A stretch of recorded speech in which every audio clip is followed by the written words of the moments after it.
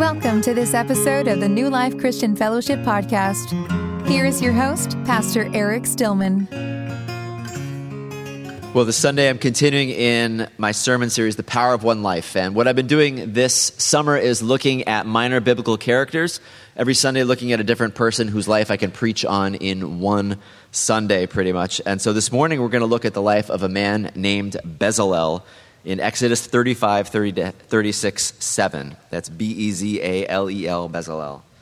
So, Book of Exodus, in case you're unfamiliar, begins with the deliverance of the Israelites from slavery in Egypt under the leadership of Moses. They go through the Red Sea. They come to Mount Sinai, and at Mount Sinai, God meets with Moses and gives the 10 Commandments and many, many other commandments. And he lays out to Moses and the Israelites what it means to live in relationship with him, to be God's people. And part of the laws and what is set out there at Mount Sinai is the construction of what's known as the tabernacle.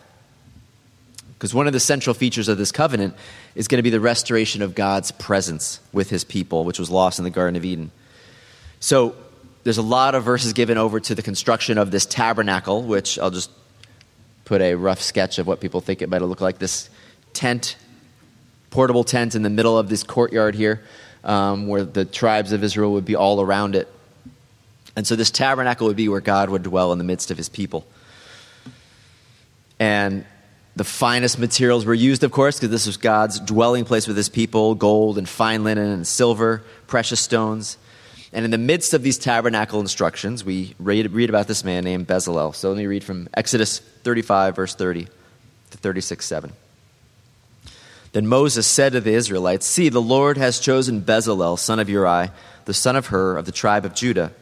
And he has filled him with the Spirit of God, with skill, ability, and knowledge in all kinds of crafts, to make artistic designs for work in gold, silver, and bronze, to cut and set stones, to work in wood, and to engage in all kinds of artistic craftsmanship. And he has given both him and Aholiab, son of Ahisamach, of the tribe of Dan, the ability to teach others.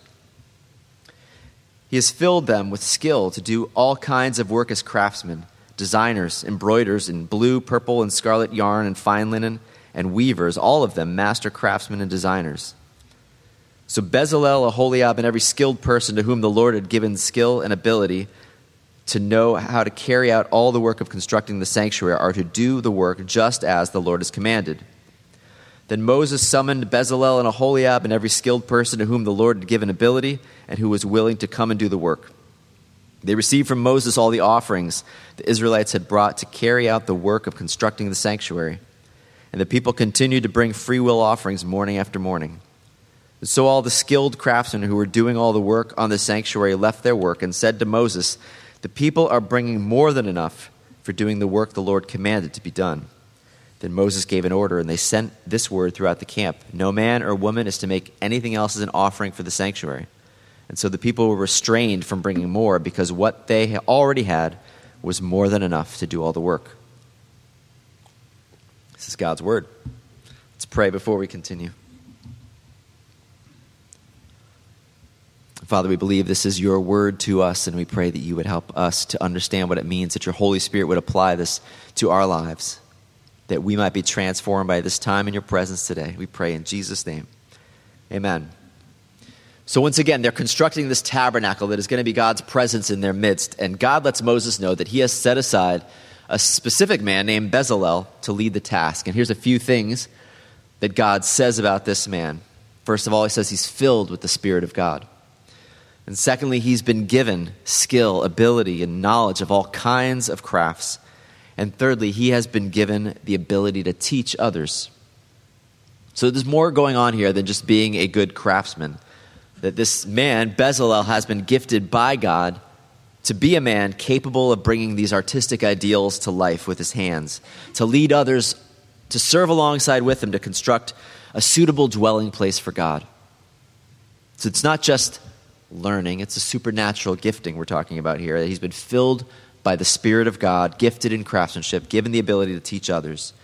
And by using his gift, he is going to work with others to create a dwelling place for God, so that the Israelites might experience the power and presence of God in their midst. And I think it's important just to highlight this man because I think sometimes we believe, sometimes especially people in church might think that there's two levels of gifts and talents, right? There's those who teach and preach and evangelize and prophesy, and they're on this plane over here. And then there's the rest of us with gifts like cooking and building and financial planning and math and computer programming and all those things. And we're just kind of here in the regular people category. Sure, it's important, but there's the real spiritual work over here being done. But that's not the witness of the Bible at all. And that's not the witness here of Exodus when it comes to Bezalel. But Bezalel is a man who's been gifted by God and given the ability to create a dwelling place for the Lord. And it's very much, just as much a spiritual gift as the gift that was given to Moses.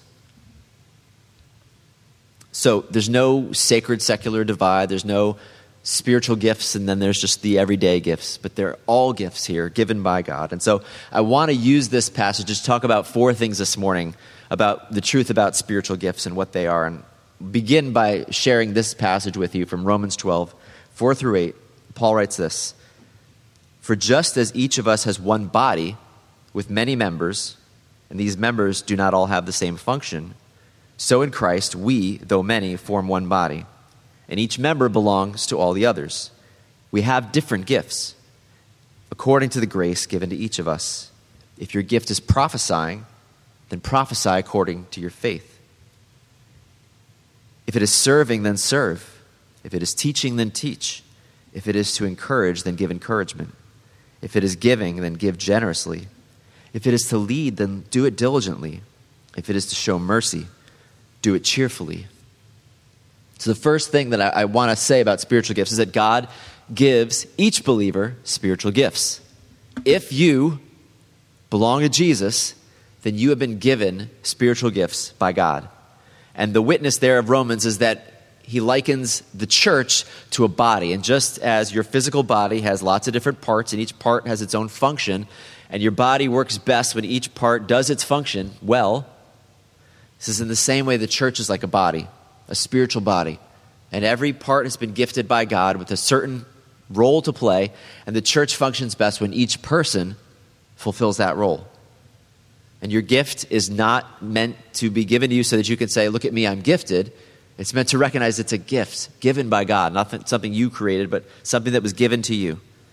And it belongs to the body to be used in service to others. 1 Corinthians 12 is another passage about spiritual gifts. In 4-11, Paul writes, "There are different kinds of gifts, but the same Spirit.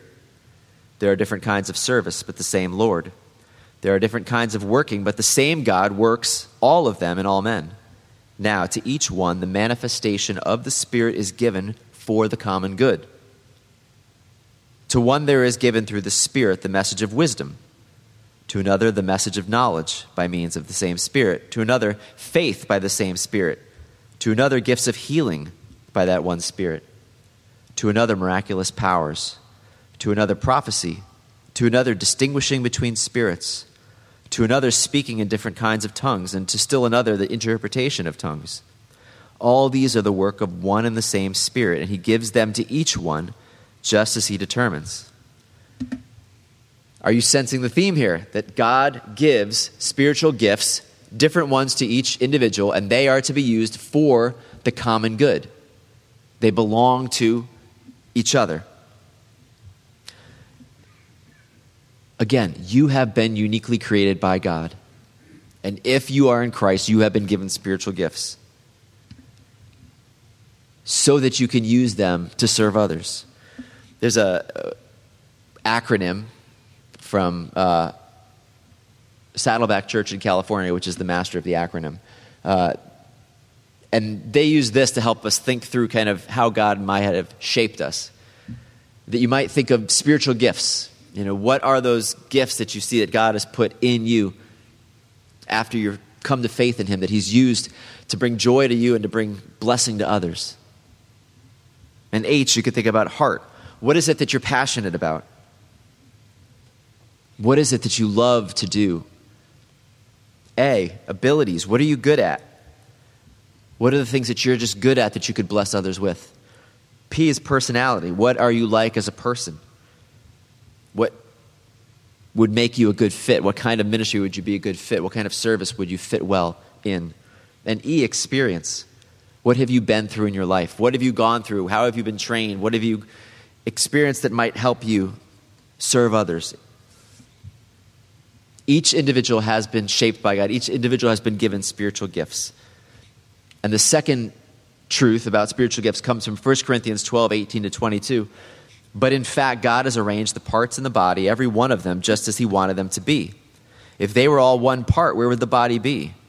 As it is, there are many parts, but one body. The eye cannot say to the hand, I don't need you. And the head cannot say to the feet, I don't need you. On the contrary, those parts of the body that seem to be weaker are indispensable. Have you ever stubbed a small toe or, all the little parts of your body that you thought maybe were weaker? They're indispensable. And Paul makes the point here that every single gift and every single member matters.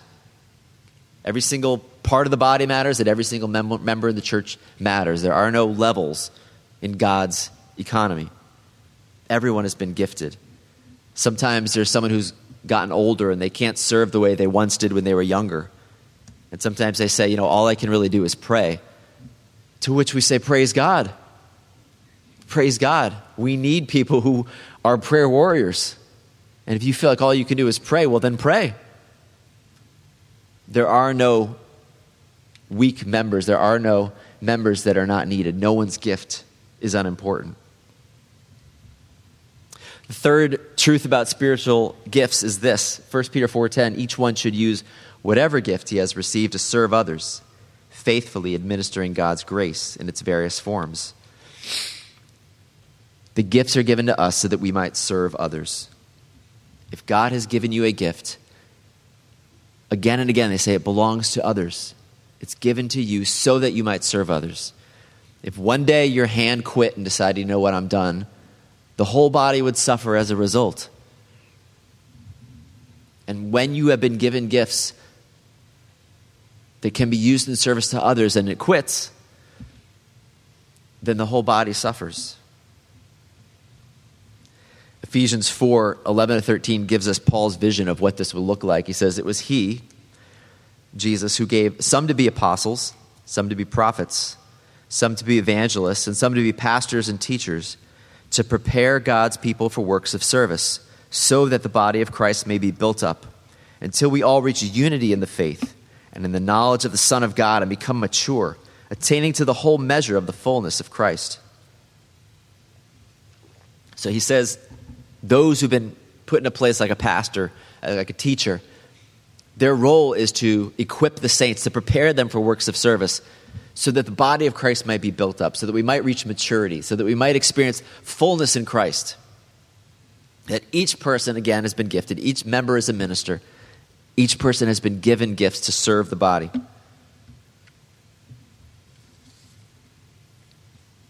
And this vision here that Paul gives of what it would look like if each member truly did seek out to understand, how has God gifted me? To use those gifts in service to others. And what that would unleash in a church and in a society and a community. So we are like a body with many members. And each member has a different function. And the Spirit has given each of you gifts that be used for the common good. Has he given you gifts like serving or teaching, encouraging, giving, administrating, mercy, leading? Whatever it is, your gift has been given to you by God to be used to build up his kingdom. Ephesians 2 verse 10 puts it this way, for we are God's workmanship, created in Christ Jesus to do good works, which God has prepared in advance for us to do. This world, there's a very big meaning crisis right now in our culture. People who just don't know if they were created for a purpose. Don't know what the meaning of life is. And Paul tells us here that you have been created in Christ Jesus to do good works, which God has prepared in advance for you to do. That there are specific good works that he's prepared for you, not your neighbor, not the person sitting next to you, but for you to do. that you have been given a purpose. You have been gifted. Your gifts are to be used in service to others.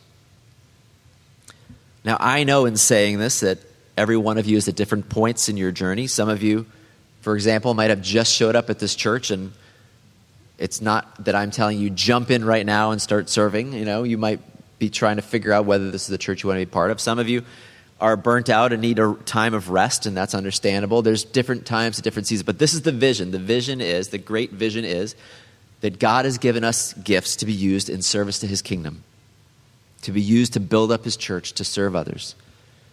When the time is right, that is the vision, that we would all use our gifts in service to others. Where are you gifted? Where can you serve others? I've put in the bulletin an insert. I wanted to take it out if you've got a bulletin with you, just to give you an idea of some of the ways, just in our church alone, and obviously there's many ways to serve outside of the church walls, but there's many ways, and I would love for you to fill this out before you leave today. Many ways to serve. There's opportunities to serve with the children of this church, whether it's children's ministry, youth ministry, the nursery. There's opportunities on Sunday, like with the worship team or the AV team or the greeters or the coffee ministry. If you like to pray for people, there's plenty of opportunities to be in prayer for people in this church. There's pastoral care opportunities to call people, to provide meals, to help new people find their place in this church, to reach out to people we haven't seen in a while. There's outreach opportunities like helping us care for and connect to our missionaries, reaching our local community, reaching out to our college students. We have a specific opportunity coming up on the 23rd. There's a Corn Fest in town. It's an opportunity to get out there, have a booth, and meet people in our community. If you are interested in that, you could check that off. You could talk to me. You could talk to Janet in the back after the service. We would love to have a booth there and be able to meet our neighbors. If you're interested in mentoring and discipling others, there's others who are always looking for people who would help them grow in their faith or lead a community group or host a community group.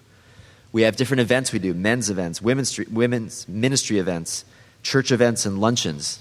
If you like to organize those sort of things, let me know. Website, social media support. If you just like doing stuff on the computer and doing things online and helping us reach out in that way, connect with people online. Taking pictures and videos. There's always a need for people who are skilled in that department. If you like to write, we have a weekly newsletter. Always looking for guest writers for that. If you like doing administration or just doing behind-the-scenes office work, or if you like cleaning, decorating, organizing, interior design, building projects, maintenance, that sort of thing, there's opportunities.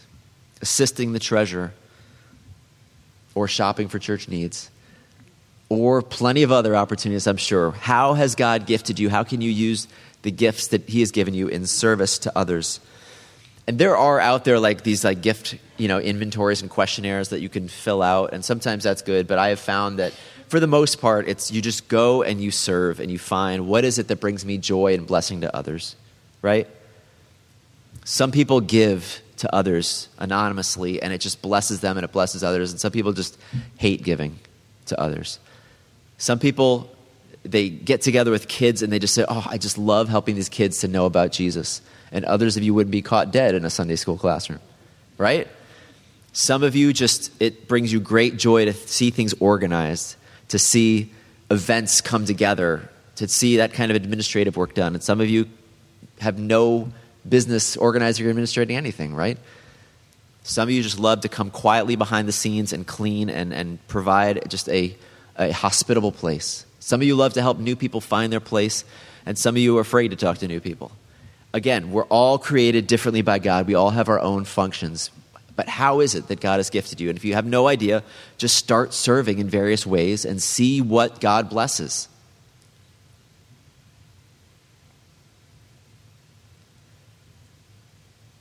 And I thank you for those of you who have served faithfully, because we do have many individuals who have served in many ways. Again, I've said this many times, but I'm the only one who's paid to be here today. I'm the only one receiving a salary here right now. Everyone else, you are here and you give because you love God and because you want to serve others. And I'm so grateful to you for that. Let me go back to the ending of this passage. It's an incredible ending to this Exodus passage. So all the skilled craftsmen who were doing all the work on the sanctuary left their work and said to Moses, "The people are bringing more than enough for doing the work the Lord commanded to be done." Then Moses gave an order, and they sent this word throughout the camp: "No man or woman is to make anything else as an offering for the sanctuary." And so the people were restrained from bringing more, because what they already had was more than enough to do all the work. It's an incredible ending. They had to turn people away and say, "We've got enough. No more service, please. No more offerings, no more gifts." Can you imagine ever getting to that place as a church or as a ministry where you're like, you know what? We have enough. We have enough people serving. We have enough offerings. We don't need any more. It's incredible. So hopefully the vision is clear. You see this story of Bezalel, and you see an example here of how God has given each individual spiritual gifts to be used. And it's not always just these spiritual gifts like being an evangelist or a prophet or a pastor or something like that. That there are many gifts given by God, including this gift that Bezalel was given as a craftsman to create a dwelling place for God. And this doesn't mean, that therefore we should create a magnificent structure here that we meet in with waterfalls and all of that. Like, that's not what we're talking about here. When Jesus died and rose again, ascended to heaven and sent his Holy Spirit, God's dwelling place is not about a building anymore. It's not about a building. God's dwelling place is the people.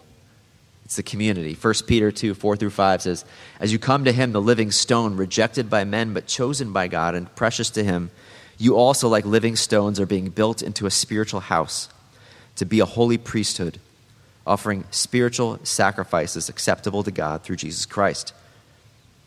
In 1 Corinthians 3:16 it says, "Don't you know that you yourselves are God's temple, that God's Spirit lives in you?" That's the plural you.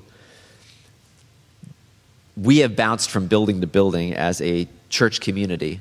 And I remember when we moved from Glastonbury to Wethersfield, our landlord at the time said, your church is going to fall apart if you go across the river, because, no one crosses the river in Connecticut. And said, if we were a business, I could understand, but this is a family. And if your family moved across the river, you'd still be a part of your family, right? You'd still visit your family. Because the church is not a building. The church is the community. And so when you use your gifts in service to God and service to others, we build up the community where God dwells. It's not about the building, it's about the people. We are God's temple. God's Spirit lives in our midst. I hope this has been clear. I hope this vision has been clear of what God's desire is. That he has given you each spiritual gifts, that he has shaped you each, not just so that you could say I'm gifted, but so that it might be used, your gifts might be used in service to others. And there are many opportunities in this church, there are many opportunities outside this church to build up his kingdom. But your gifts belong to each other. And the body works best when each part of the body is working together in service to the others. Let me end with this Colossians 3:23-24, this encouragement. "Whatever you do, work at it with all your heart, as working for the Lord, not for men, since you know that you will receive an inheritance from the Lord as a reward. It is the Lord Christ you are serving." In the end, we're working for him. However we use our gifts in service, we're working for him. What I want to do before we continue in worship is I want to give an opportunity for testimony on this. Sometimes we like to do this at the end of a sermon, just give an opportunity for you to come up and share. In particular, around this gift, this idea of spiritual gifts. If you can either testify to A, how you have seen God use a gift in your life in service to others, or B, how you've seen God use someone else's gift in service to you. So it can be an opportunity just to testify on how God has given a spiritual gift to you and used that in service to others, or if you want to testify to how God has used the spiritual gifts of someone else to minister to you you can do that as well. So I just want to give an opportunity in case anyone can give a testimony or give an example that would help to illustrate what we've talked about this morning. So we'll open it up, and just if you come up, introduce yourself and just briefly share how this is relevant. So. Thank you for listening to the New Life Christian Fellowship Podcast. We are located at 1155 Silas Deane Highway in Wethersfield, Connecticut, and can be found online at newlife-ct.org. No redistribution or use of any kind of this recording is allowed without express written consent of New Life Christian Fellowship.